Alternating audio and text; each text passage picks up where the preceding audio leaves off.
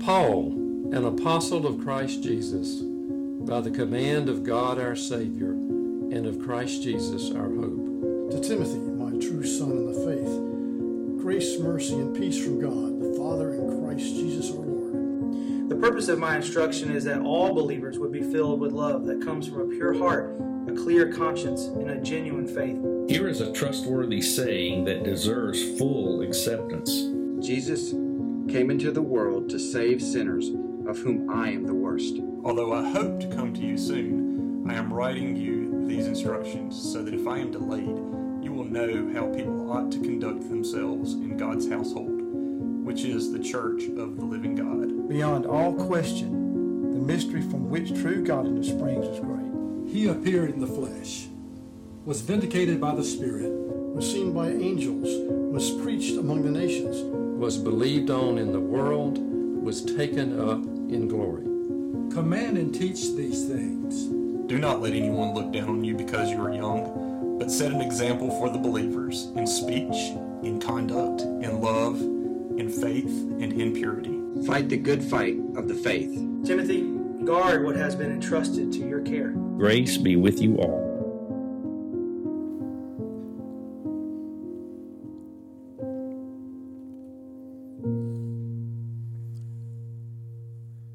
Some things are predictable about Sunday morning for all of us, but one particular joy I get each week is Noah back there asking me if he can help on an illustration. Well, I told him I didn't have any illustrations today, and Harley and him debated back and forth who got to help on the illustration. They did paper, rock, scissors. Who won that? You won? All right, come here, Noah. All right, I got a giveaway this morning, so this is not an illustration, just you got to help me give away one of my favorite books outside the Bible. Probably my favorite book is New Morning Mercies. It's a daily devotional. If he brings it to you and you already have it, just pass it on to somebody else. All right, so Noah, I was trying to think about how to best give this away. And so I'm going to put it on your shoulders here, all right? You can't ask for me for help. You just got to go and do this yourself, right? All right, you know what the difference between an adult and a child is, right? All right, so here's your mission today, all right? To walk out and give this to the youngest looking adult in the room, okay? All right, so go for it. Youngest looking adult in the room. That's going to be interesting, right? So we're all going to watch him for a few minutes. You got to hustle out. This got to be quick, all right? Youngest looking adult. My wife's right there, by the way. Be a good move. We're back in Ephesians chapter 3. Yeah, I might as well give this up, all right? He's going to give it to his mom, maybe. That's right. Oh, there you go. She's an adult. All right, Lane. All right. Give Noah a hand. All right, thank you, Noah. We're back in 1 Timothy chapter 3, and before we get into the text, let's just go to the Lord in prayer. Father God, we thank you so much for this church body. We thank you that we can come here today and we can laugh together, we can cry together, we can encourage one another, we can lift each other up in prayer, we can hear your word and to be motivated and just propelled to go out of here to make a difference, God. And I pray that today, as we look into Timothy again, that these words will resonate in our hearts. The Spirit that's in the believers will take these words and make them real and true to us in our daily life, God. I thank you for just all the blessings that you give to us, God, and give us wisdom as we navigate during this time in which we live. In Jesus' name, amen. I was about the age of 32, and I was youth pastor at a church in Dallas, Texas, and our church had been without a lead pastor for about 9 months. And if you've ever been in a church that did not have a pastor, it can be a really, really difficult time. But to make matters worse for us, there is this church plant that had started up directly across the street from us, meeting in a public high school auditorium. And I say a church plant, but they started with about 500 people from a college ministry that was down the street not too far away from us. And so right off the bat, they had this incredible amount of momentum, this energy, this new startup church was happening, and our church was really bleeding. People were leaving during the time without a pastor. There was a leadership void, and us on the pastoral staff, you could say we were really, really discouraged in this situation. And there was just a steady rotation of preachers just coming in and out of our church and preaching each Sunday, and our staff was kind of carrying on doing the pastoral things that we needed to do. And the elders realized they needed to provide stability. Not just stability on Sunday morning for a consistent preacher of the word, but also consistency for the staff and provide leadership for the staff. Well, enter a man named Neil Ashcraft. Neil, I would guess, at the time I was 32, I would guess him to be well into his 70s at the time. And not only was he brought in to preach on Sunday morning, he was also there to provide leadership and maturity to the pastoral staff. Now, I'm going to be honest with you, okay? At the time, I thought that this probably wasn't the best move.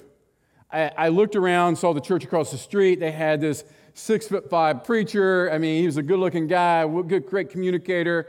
I thought, man, we need somebody young and cool and hip to really help us draw people in, and as we compete, so to speak, against this other church. 32 years old is what I was.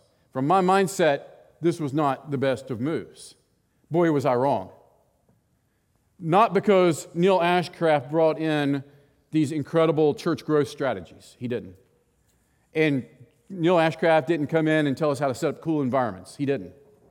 What he did was provide this incredible presence about him, and he brought in everything that I wasn't. Soft-spoken, completely self-controlled, mature, wise.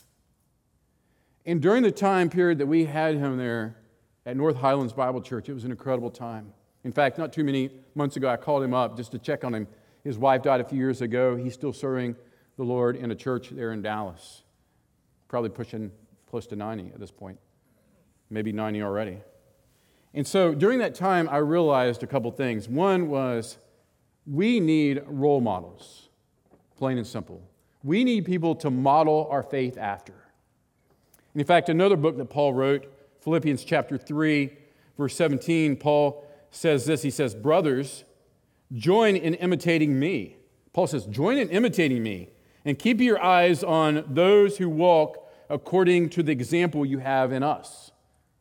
Well, I can imagine people in the church looking at Paul and saying, yeah, we can get on board with imitating you, Paul. You're an apostle, man. You're just like this incredible figure in the church.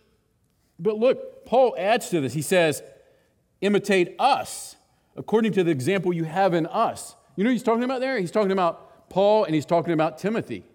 And so he extends this beyond apostolic leadership, and he goes outside of that to Timothy, a pastor, young pastor. Imitate. He says to imitate those. So a critical element for spiritual growth is having spiritual role models, and the leaders worth following is a leader who is following Jesus. Leaders who are worth following are leaders who are following Jesus. And that is why God has given us church elders to be an example to the believers, to lead the household of God. And so in chapter 3 today, we're going to look at the qualifications of church elders. Next week, we'll look at deacons. So 1 Timothy chapter 3, verse 1. The saying is trustworthy. If anyone aspires to the office of overseer, he desires a noble task. So Paul says to Timothy, look around.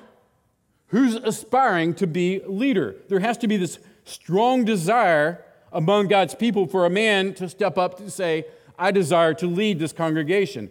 There has to be not only a desire, but there has to be a sense of calling to this person. It's not just a matter of being nominated and being voted upon. The Holy Spirit anoints the elders within a church. How do I know that?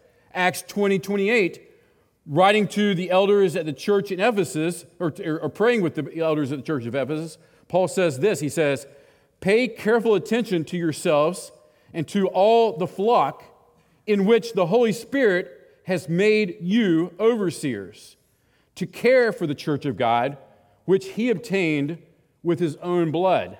Did you get that? He says, in which the Holy Spirit has made you overseers. So not only does a man desire to be an elder of a church, but the Holy Spirit works in the process and appoints those who he desires. Some for the right reasons, possibly some he puts in for the wrong reasons to teach us things. So the church we read about in the Bible was organized in a very simple way. The general pattern was at least 2 or more men who were qualified were overseeing a local congregation or church. And there are several terms in Scripture used to describe this position of authority within the church. In this text, Paul uses the word overseer. Interesting, because Paul picks out a word that was very familiar. It's not a spiritual word. Paul uses a common word in their society, and it's a term for those who would even be a civic leader or a religious leader in their community.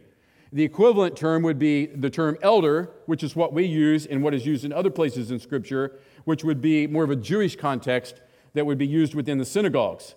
And in 1 Peter chapter 5, verse 1 and 2, Paul encourages the elders to shepherd the church by exercising oversight, the verb form of the word we just read, overseer. And so you see, this word shepherd is equated to the word pastor that we use today. So pastor, overseer, elder, all these are used interchangeably throughout Scripture for one office. And at Grace, just a little bit of information for you if you're newer here at Grace, or maybe you've forgotten how we're structured and how we're organized.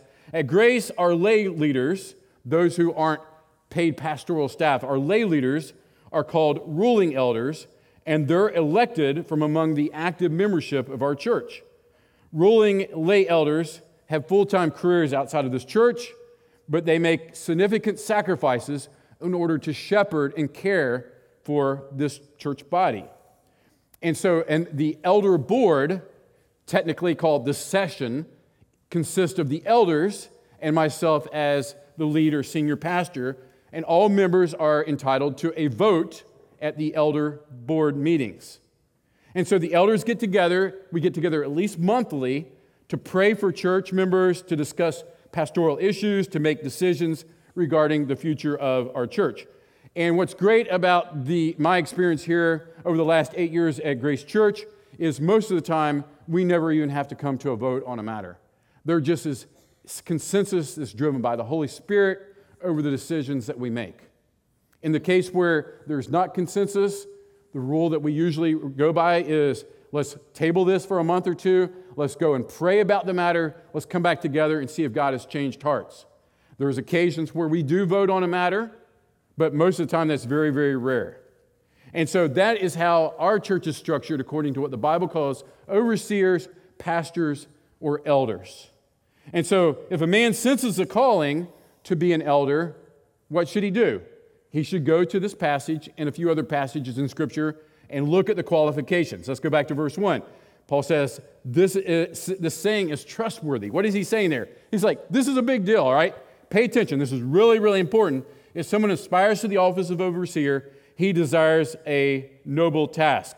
Now, let me stop here for a second and say, some of you may be tempted to check out at this point because you're like, well, first of all, I don't desire the position of elder, and I probably never will desire it, or I'm a female, so I'm not going to be an elder at Grace Church. We talked about that last week. Go back and watch that message if you weren't here. So how is this relevant to me? Well, a couple things. The majority of what is written here isn't just for those who are called to be office holders. God desires His children all to be mature, and they all to look like what's being described here today. And so please don't check out. Use this as a guide through the power of the Holy Spirit to allow Him to speak into your life and say, do I measure up to this? Why not? And then secondly, today begins our nomination process for elders. And so if you look around our membership and you see someone you think, wow, this person, wow, they just impressed me with their spiritual maturity, with their leadership, they're in my K group, I know them well, and I really think they should be a leader, an elder here at Grace Church. You can nominate that person. And you'll be getting an email actually about 11:30 this morning on your phones or on your computer at home, and you can nominate someone. We'll also be sending this out on regular intervals over the next few weeks. And so you have a chance to actually participate in the leadership here. So let's look at the qualifications.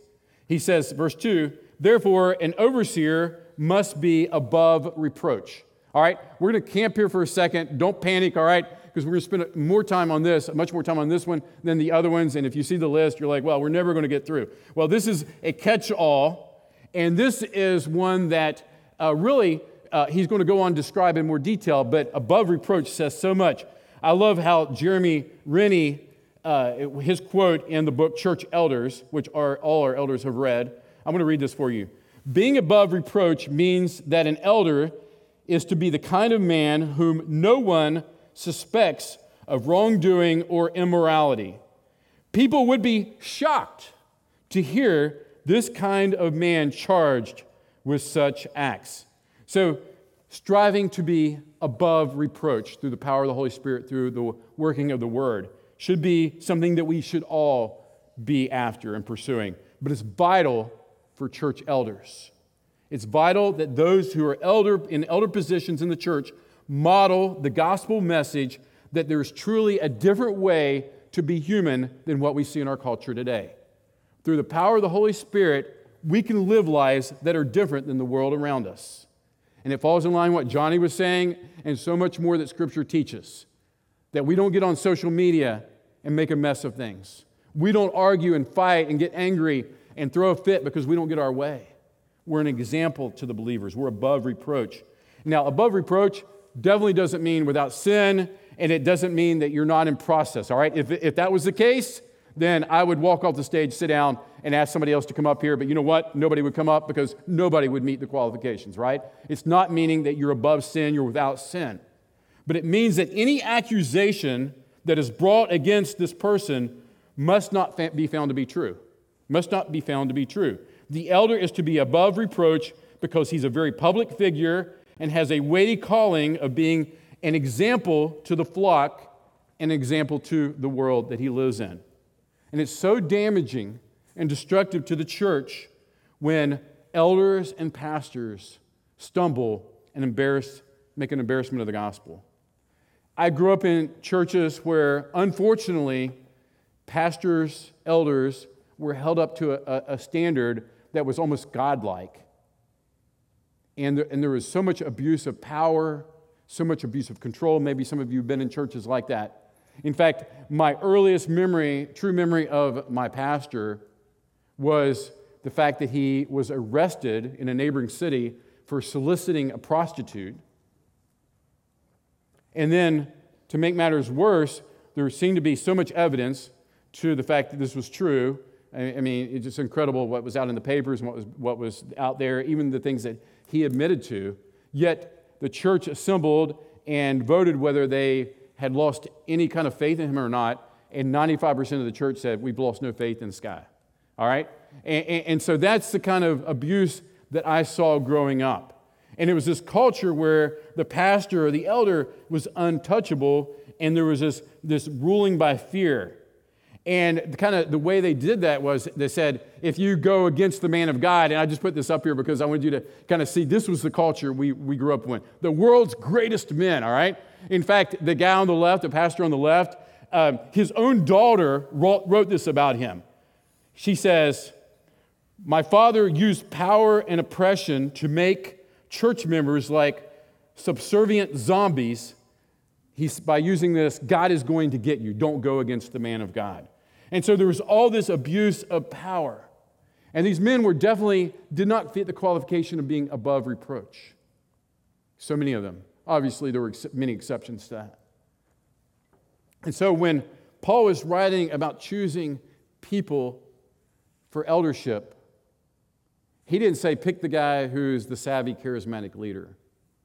He didn't say, pick the man who's super successful in business. He looks to character, something that doesn't matter much in our culture anymore, right? He looks to character, to integrity of the leader. In fact, I read this, a pastor in Chicago in the 1940s who pastored at Moody Bible College, Moody Bible Church. A guy in the community there who was an agnostic, who had really just fallen into this deep depression about life. There's no purpose to life. And he thought, you know what, I'm just going to end it all. I'm just going to commit suicide. Well, he thought to himself, if I could find one pastor, a single pastor, who lived out his faith, I would listen to him. I would listen to what he had to say. And so he came across this gentleman who's the pastor and president at Moody Bible Institution. And he hired a private investigator to begin following this guy around to examine his life. And you know what he found? The private investigator returned and said, this gentleman's above reproach. I can find nothing but integrity in this man. The guy goes to church the next Sunday. He puts his faith in Christ. His daughter ends up going to Moody Bible Institute and graduating. What an incredible story. It shows you that the world is looking for integrity in ministers, in elders, and pastors. I read another story about an ordination, which is a time when a young pastor or even an elder is examined for ministry. And usually a group of pastors join in on that and begin to ask them questions and so on. Well, in this particular ordination, it had been going on for a great deal of time, and the oldest pastor in the room, he had not said a single word. And they were arguing back and forth about the finer points of theology. And finally, after about an hour or two, the older pastor stops the conversation. He says, "Hey, go get his wife." "What?" Go get his wife. Bring his wife in. His wife comes in. He says, "Is this man gentle with you and your kids? Is he a peacemaker? Does he care? Does he love? Does he respect you? Is he free of greed? Does he keep away from addictions? Does he pastor your home?" And she said, "Yes, he absolutely does." And he says, "Let's ordain the guy. Let's do it." Character matters. What we do in private matters. And that's what Paul is getting at here. Look, examine, see what kind of man this is. And then he begins to list out some specifics. And he says, the husband of one wife. Now, this is very debated, and if you have different versions of the Bible, it might read different ways. Let me give you kind of the three most common ways that this is generally received, and I'll tell you the one that I land on that I think it's what it's talking about. It could be talking about polygamy. Is this guy a polygamist? Does he have more than one wife? All right, that was pretty rare in the Roman Empire at this time. There were areas where it still was going on, so it could be possibly what Paul was referring to there. Secondly, he must not have more than one living wife, so he can't be divorced and remarried. Many churches take that stance. Here at Grace, we fall on this one. He must be true and faithful to his wife. He's a one-woman kind of man.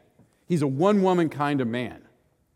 And so when you look at this man, he's not out in the community flirting, trying to woo women. He's committed completely and totally to his wife. He's faithful sexually to his wife. His character shows that he's completely committed to her. That's what God is looking for. Now, clearly, when we interview or examine someone for elder, if they have been divorced in the past, there's information that should come up to know what led to that, what caused that, why was the decision made to make sure there's not a pattern of behavior there. But Grace does have and allows someone who's been divorced to be an elder. It's not the unpardonable sin that you can never move on in the Christian life again if you've been divorced. Some churches look at it that way pretty much. In fact, I got a great call the other day. You guys remember my friend Jeff Oldham, who's been here quite a few times. Well, Jeff, you remember he was a public school principal, and he fell into deep immorality. I mean, just affair after affair with women. His wife separated. Well, I met him. He came to Christ. I baptized him. And a few years later, he became a youth pastor. He left that, went to Belize to be a missionary. And then he came back to the United States a few years back, and he's been working at Texas Tech University for about the last 5 or 6 years. Well, I got a call the other day. Jeff had told me it was coming from an elder of a church in Lubbock and asking me for a reference for Jeff. And I said this, I said, you're going to think I'm describing Jesus here when I'm describing Jeff. But let me tell you, that's not where he came from. 20 years ago, this guy was a wreck. And God supernaturally worked in his heart and his life using various people to bring him where he is today. And I was able to even allude to the struggles he had 20 years ago and the sin he had 20 years ago. But I said, that's not who Jeff is now. He's a one-woman man. He loves his wife. He's been faithful to his wife. Well, they hired him for the position at the church. He starts November 1st. I'm so thrilled for him. That's what Paul is getting at. Is this guy faithful and committed? Does he have a wondering eye? Or does he truly, truly esteem his wife and looks to her? Is he a one-woman man? And then next he says, sober-minded. Is he clear-headed? Is he observant? Self-controlled, respectable? Is he orderly? discipline, controls his impulses and his emotions. Let me just say this, for everyone in here, regardless of whether you ever want to be an elder or not, does anybody know about the inner battle that you're fighting? Does anybody know that? The war that rages inside of you? I don't care if you've been a believer for 50 years or 5 minutes. The war continues to rage in each one of us. The draw of the flesh, the world, the devil constantly pull at us.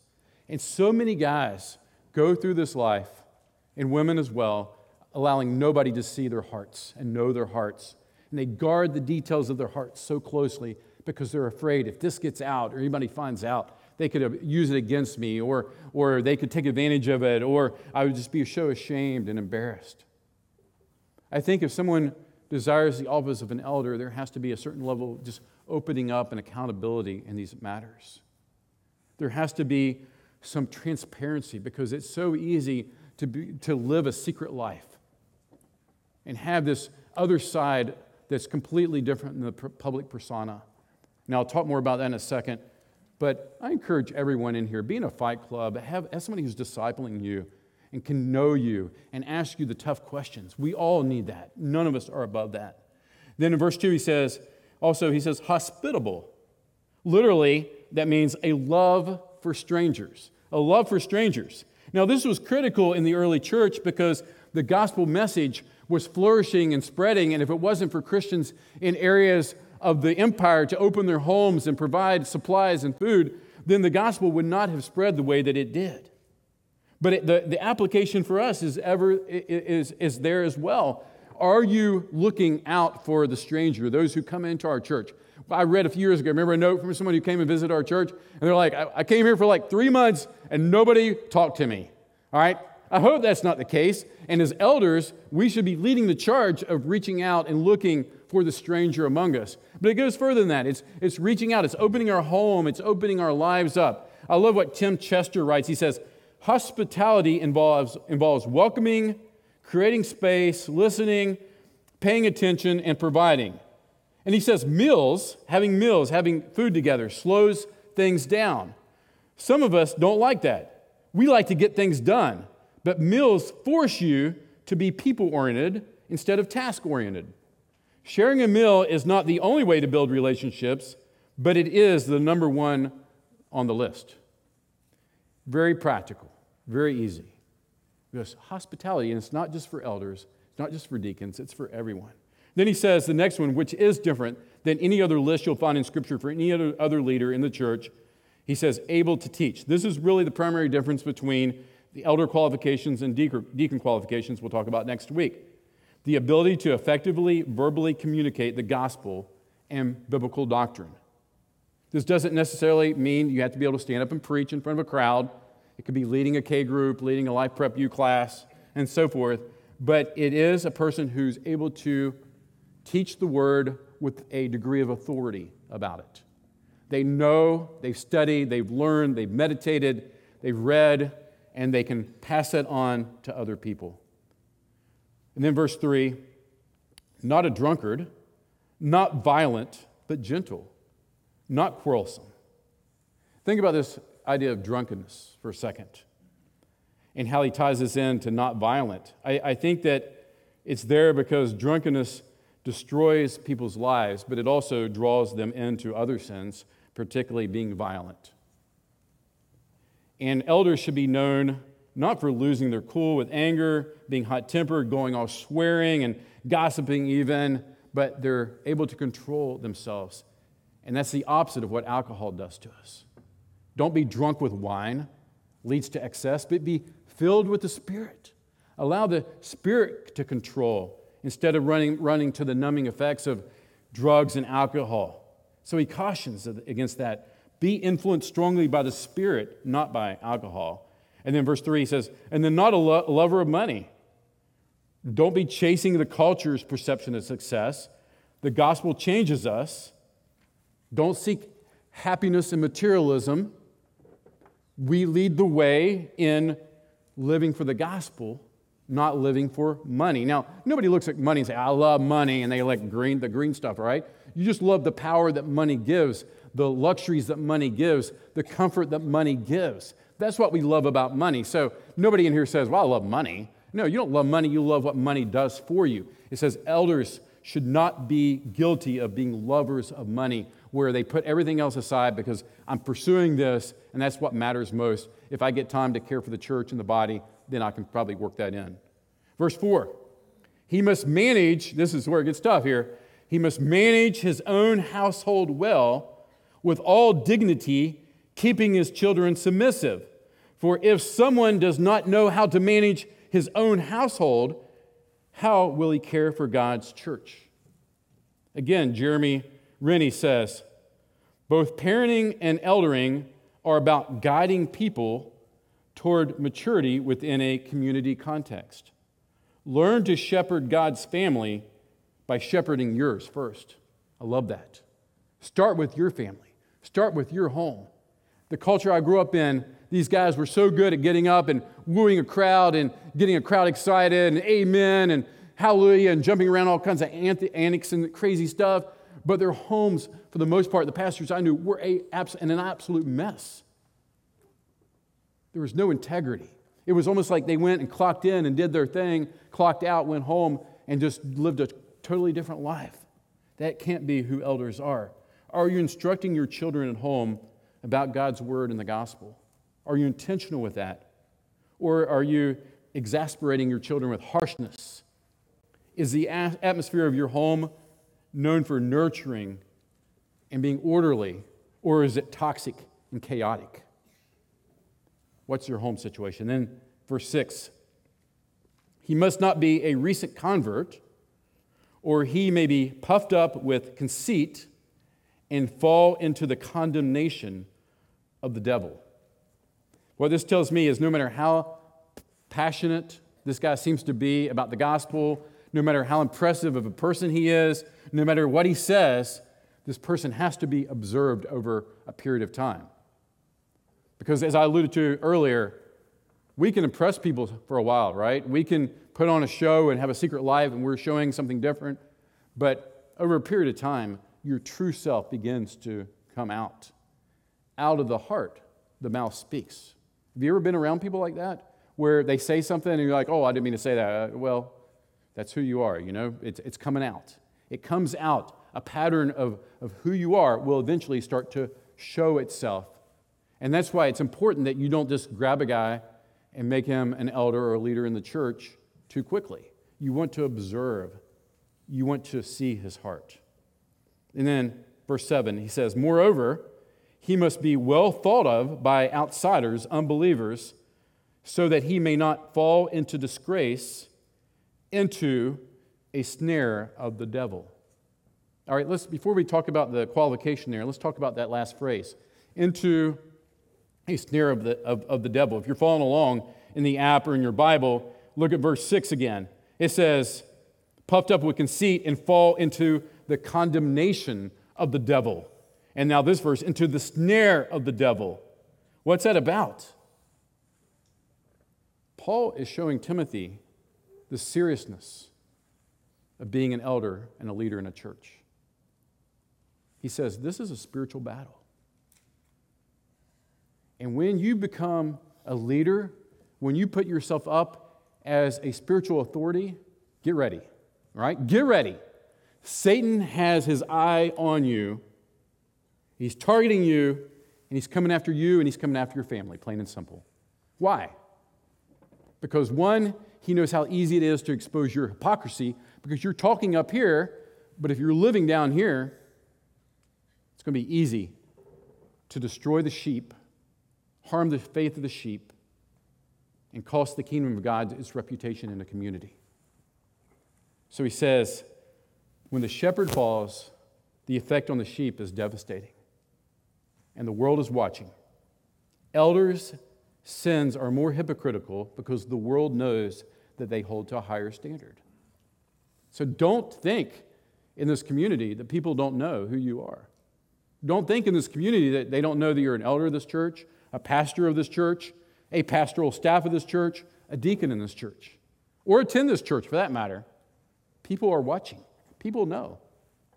Now, that should not be our motivation for sure, but that has to be part of the equation to realize that when I embarrass the gospel, when I embarrass the name of Jesus, not only is it reflect me and my family, but it reflects my church and ultimately the glory of God. People are watching. Reputation in the community matters. He says, be well thought about by outsiders. What is your reputation in the community? When people bring up your name, what kind of things are said about you? It matters. It matters.